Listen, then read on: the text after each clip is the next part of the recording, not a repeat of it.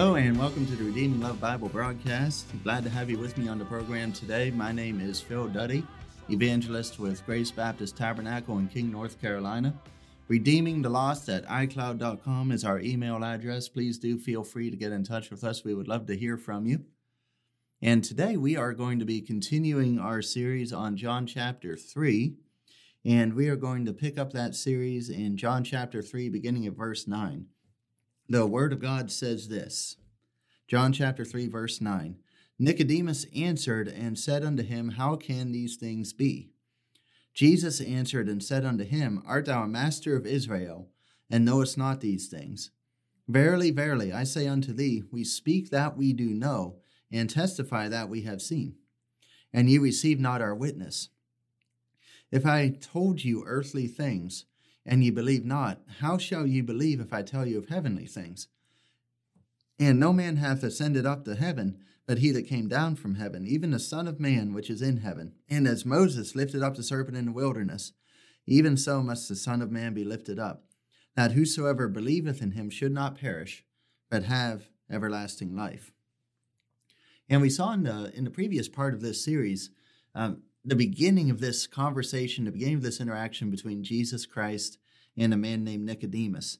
And Nicodemus is a ruler of the Pharisees. He has a very, very extensive religious education and a religious background, and he's been very, very active in his religion to the point that he has come into a position of leadership in his quote-unquote denomination, if you will, of Judaism, which was the Pharisees. And he's having this conversation with Jesus Christ. They had drawn some conclusions about Jesus prior to this interaction. And Nicodemus came to Jesus one night. He came by night under the cover of darkness, and as opposed to coming in the middle of the day. But he came by night and said unto him, Rabbi, we know that thou art a teacher come from God. For no man can do these miracles that thou doest except God be with him. They viewed him as a teacher. And they had come to the conclusion among themselves, at least this small group of this denomination had come to this conclusion, that Jesus Christ, the Bible says, thou art a teacher come from God, because they had seen and heard of the miracles that Jesus was doing. And so he comes to Jesus, and he comes as a natural, normal man. And part of being a natural, normal man is having sin. Is having this nature to sin. And Jesus comes, he comes to Jesus, and Jesus answers him and says, Nicodemus, you need to be born again. And Nicodemus is still not understanding. And Nicodemus says in verse 9, he answered and said unto him, How can these things be? Doesn't understand. Very religious, master of Israel, learned in the scriptures and in the traditions, and currently practicing. Yet does not understand what God is saying to him here, because we understand from the scriptures that Jesus is Lord. So God is speaking to Nicodemus, and Nicodemus just doesn't get it. You see, no amount of knowledge, no amount of practice will ever save a soul. It's God who does that.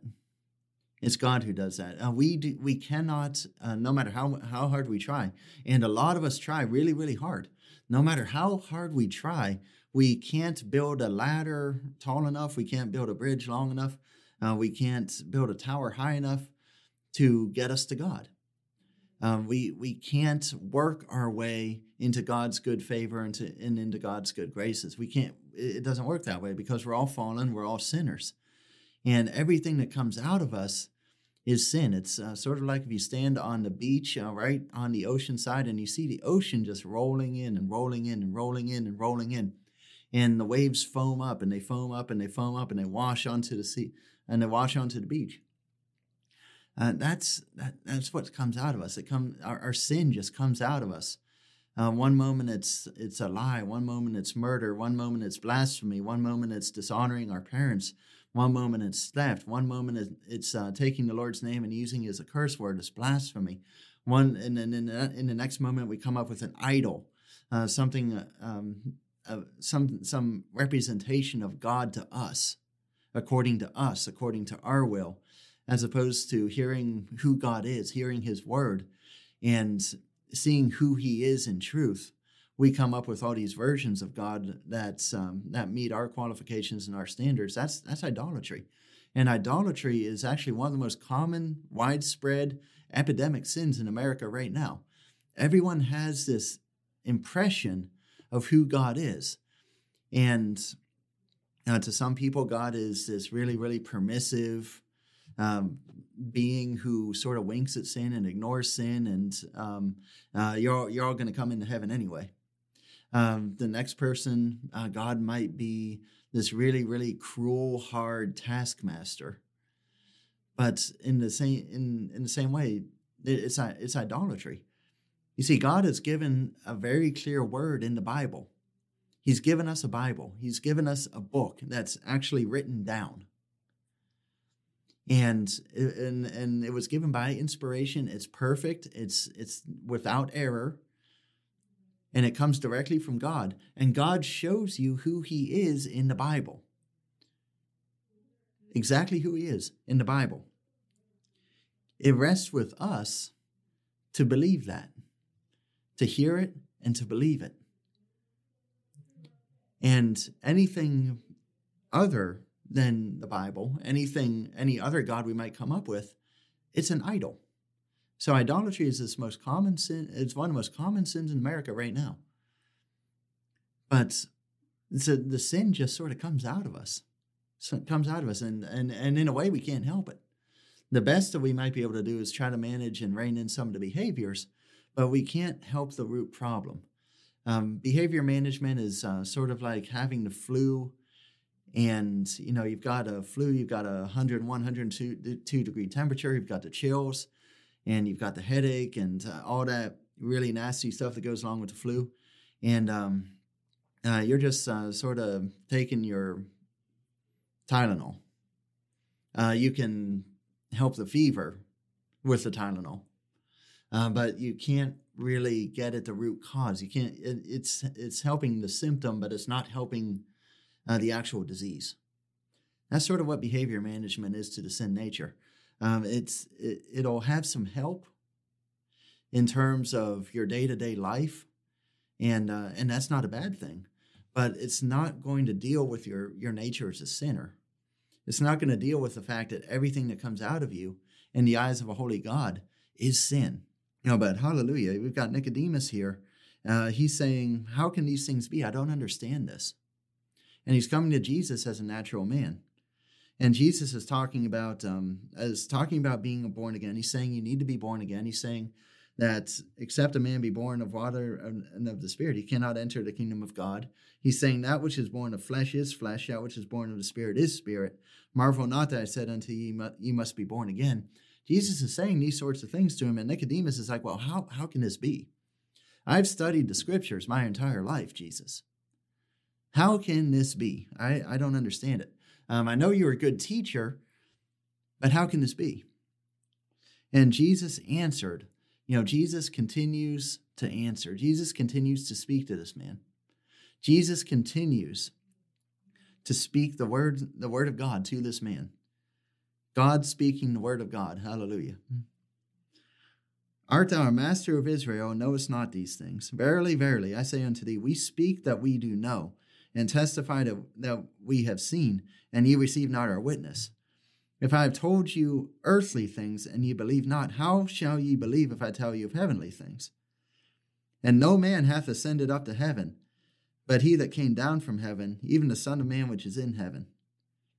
And as Moses lifted up the serpent in the wilderness. See, Nicodemus, he's a man of the Pharisees, and doubtless he would have known this account that Jesus is going into. And this account is in the book of Numbers, chapter 21. As Moses lifted up the serpent in the wilderness, even so must the Son of Man be lifted up, that whosoever believeth in him should not perish, but have eternal life. You see, Jesus knows who's standing in front of him. Jesus knows that this is a Jewish man. He's a Pharisee standing in front of him. He's not of another nation, but he's a Jewish man, and he's very, very learned in the scriptures. And see, Jesus speaks to him out of the scriptures. He speaks to him out of what we call the book of Numbers. He speaks to him out of that. He speaks to him out of himself from the scriptures. You see, Jesus desires Nicodemus. He loves Nicodemus. He knows Nicodemus. And he knows that Nicodemus is a lost sinner. He knows that Nicodemus needs to be born again. And Jesus is drawing him. For lack of a better term, Jesus is drawing him, is speaking to him. And he's speaking to him out of the book of Numbers. And then this account in the book of Numbers that references a time of judgment in Israel. And let's go ahead and flip there. If you've got your Bible available, flip over to the book of Numbers, chapter 21. And we will pick up the account starting right in the first verse there. Numbers chapter 21, starting in verse 1. And when King Arad the Canaanite, which dwelt in the south, heard tell that Israel came by way of the spies, then he fought against Israel and took some of them prisoners. And Israel vowed a vow unto the Lord and said, If thou wilt indeed deliver this people into my hand, then I will utterly destroy their cities. And the Lord hearkened to the voice of Israel, and delivered up the Canaanites, and they utterly destroyed them in their cities. And he called the place of the name Hormah. And they journeyed from Mount Hor by way of the Red Sea to compass the land of Edom. And the soul of the people was much discouraged because of the way. And the people spake against God and against Moses, Wherefore have ye brought us up out of Egypt to die in the wilderness? For there is no bread, neither is there any water, and our soul loatheth this light bread. And the Lord sent fiery serpents among the people, and they bit the people, and much people of Israel died. Therefore the people came to Moses and said, We have sinned, for we have spoken against the Lord and against thee. Pray unto the Lord that he take away the serpents from us. And Moses prayed for the people.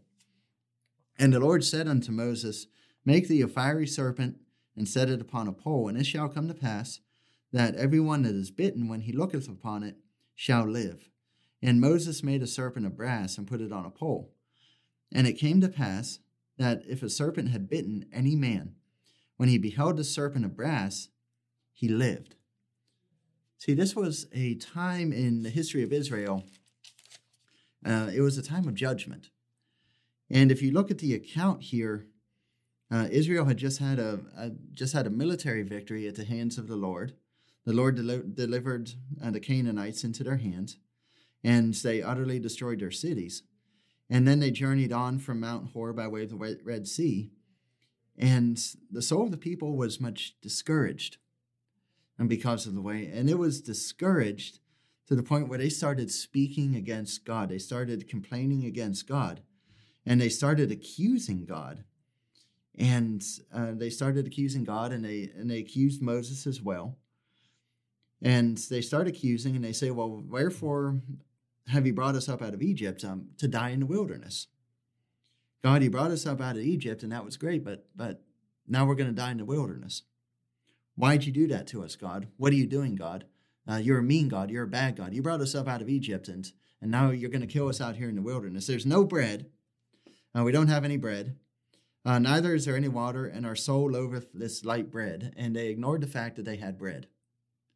They ignored the fact, they said they didn't have bread, and then in the same exact sentence, we have it in the Word of God. Read it in the Word of God. For there is no bread, neither is there any water, and our soul loatheth this light bread. They did have bread. God was providing for them in the wilderness. God had delivered them time after time after time. He had given them food. He had given them drink. He had given them protection. He had given them military victory. God was providing for them. He was not and is not the bad God that his people were accusing him of being. And they're speaking against God.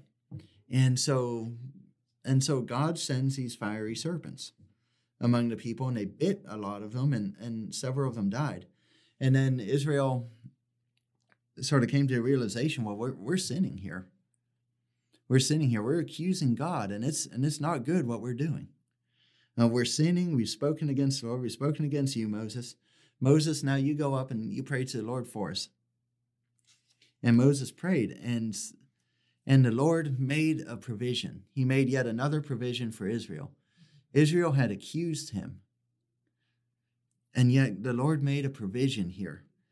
and his provision, his way to deliver these people, his way so that these people would have a way to be saved, if you will, from the fiery serpents. Moses made a serpent of brass, and he put it on a pole, and he lifted it up. And it was lifted high. It was high. You had to look up to it. And it came to pass that if one of these serpents had bitten somebody, that person looked at that serpent on the pole, the serpent of brass, then he would live.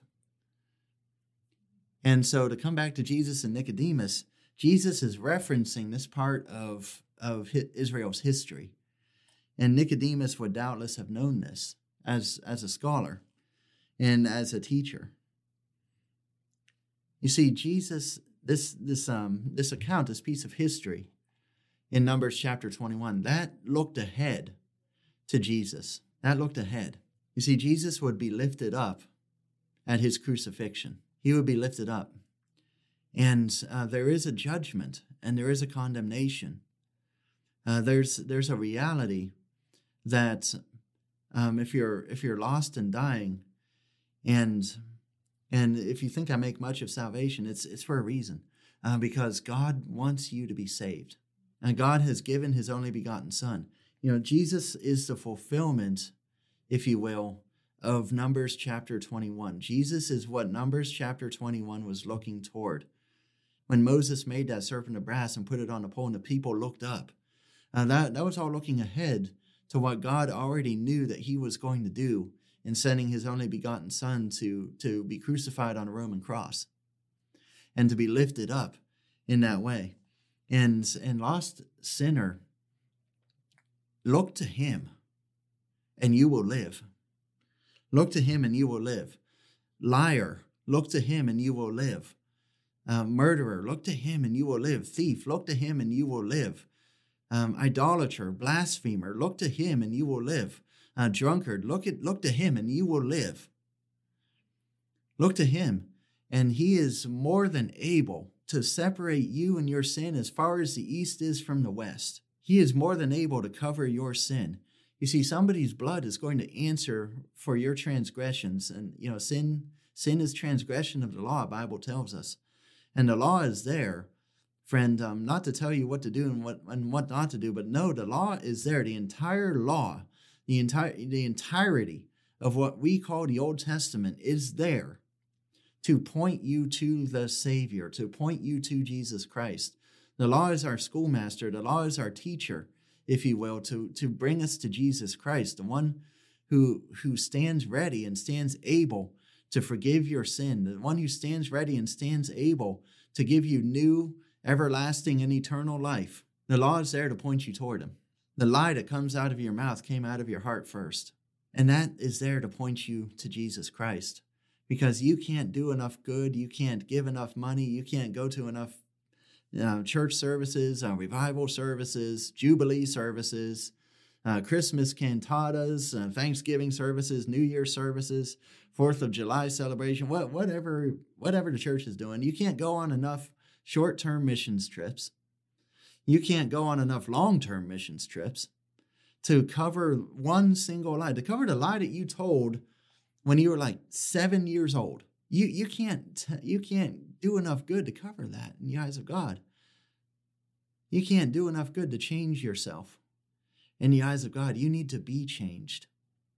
You can't save yourself in the eyes of God. You need to be saved. You can't give yourself eternal life. God needs to give it to you. And how does that happen? It happens when you hear the word of God and you believe it. And it happens when you hear the good news, and the gospel is good news, friend. And that's something that so many people in so many churches need to realize again, that the gospel is actually good news. It's very, very good news, because if you're a lost and dying sinner today, this is the way that you can be saved. This is the way that you can be right with God. This is the way that your sins can be forgiven. He is faithful and he is good, and he is mighty and able, and he can save to the uttermost. And friend, if you need him today, then you need to put your faith in him. Confess with your mouth that Jesus is Lord. Believe in your heart that God raised him up from the dead, and you shall be saved. There were a whole lot of people one day, and they crowded around Jesus, and they were asking him, well, what do we need to do to work the works of God? And Jesus said, well, it's real simple, really, really simple. You believe on the one he sent, and God sent his only begotten Son. And we'll be getting into that in the next broadcast. But if you need him today, Jesus has already done what nobody else could ever do. He lived, he came and he was born of a virgin, and he grew up and he learned obedience, and he lived a life. And God said, well, this is my Son with whom I am well pleased. And at the end of that life, he laid his life down. And the scripture tells us he gave his life as a ransom for many. And that many includes you. If you're lost, if you're not born again, if you're not saved today, that many includes you. All the sin of the world that Jesus took upon himself, that includes your sin. And he knows you and he loves you. And this is the way that God made his love manifest. He made it really easy to see and clear. And that while we were yet sinners, Christ died for us, not after we cleaned ourselves up. And you see, God already knows. He knows your sin. Seeing your sin, he still laid down his life for you. That's his love. And if you need to be saved right now, then don't despise his love. Don't push it away, but come believing. Amen. This is part 2 of our series on John chapter 3. There will be one more part, and that'll be the next program in our Bible preaching series. We are very glad that you listened today, and I do invite you, please do reach out to us. We'd love to hear what God's doing in your life, especially if you've heard the program and you've been saved.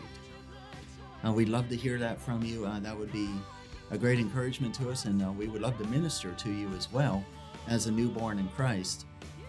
Please do reach out to us by email. redeemingthelost@icloud.com is our email address. And we are a ministry of Grace Baptist Tabernacle. We're a church located in King, North Carolina. And you can visit the church website for information about the church. It's gbtministries.com. And you'll find locations and service times on that website. We would love to meet you in person if you are in the Piedmont Triad area of North Carolina or anywhere nearby. We'd love to meet you in person. Please do visit one of our services. And again, we are the Redeeming Love Bible Broadcast. Thank you so much for listening.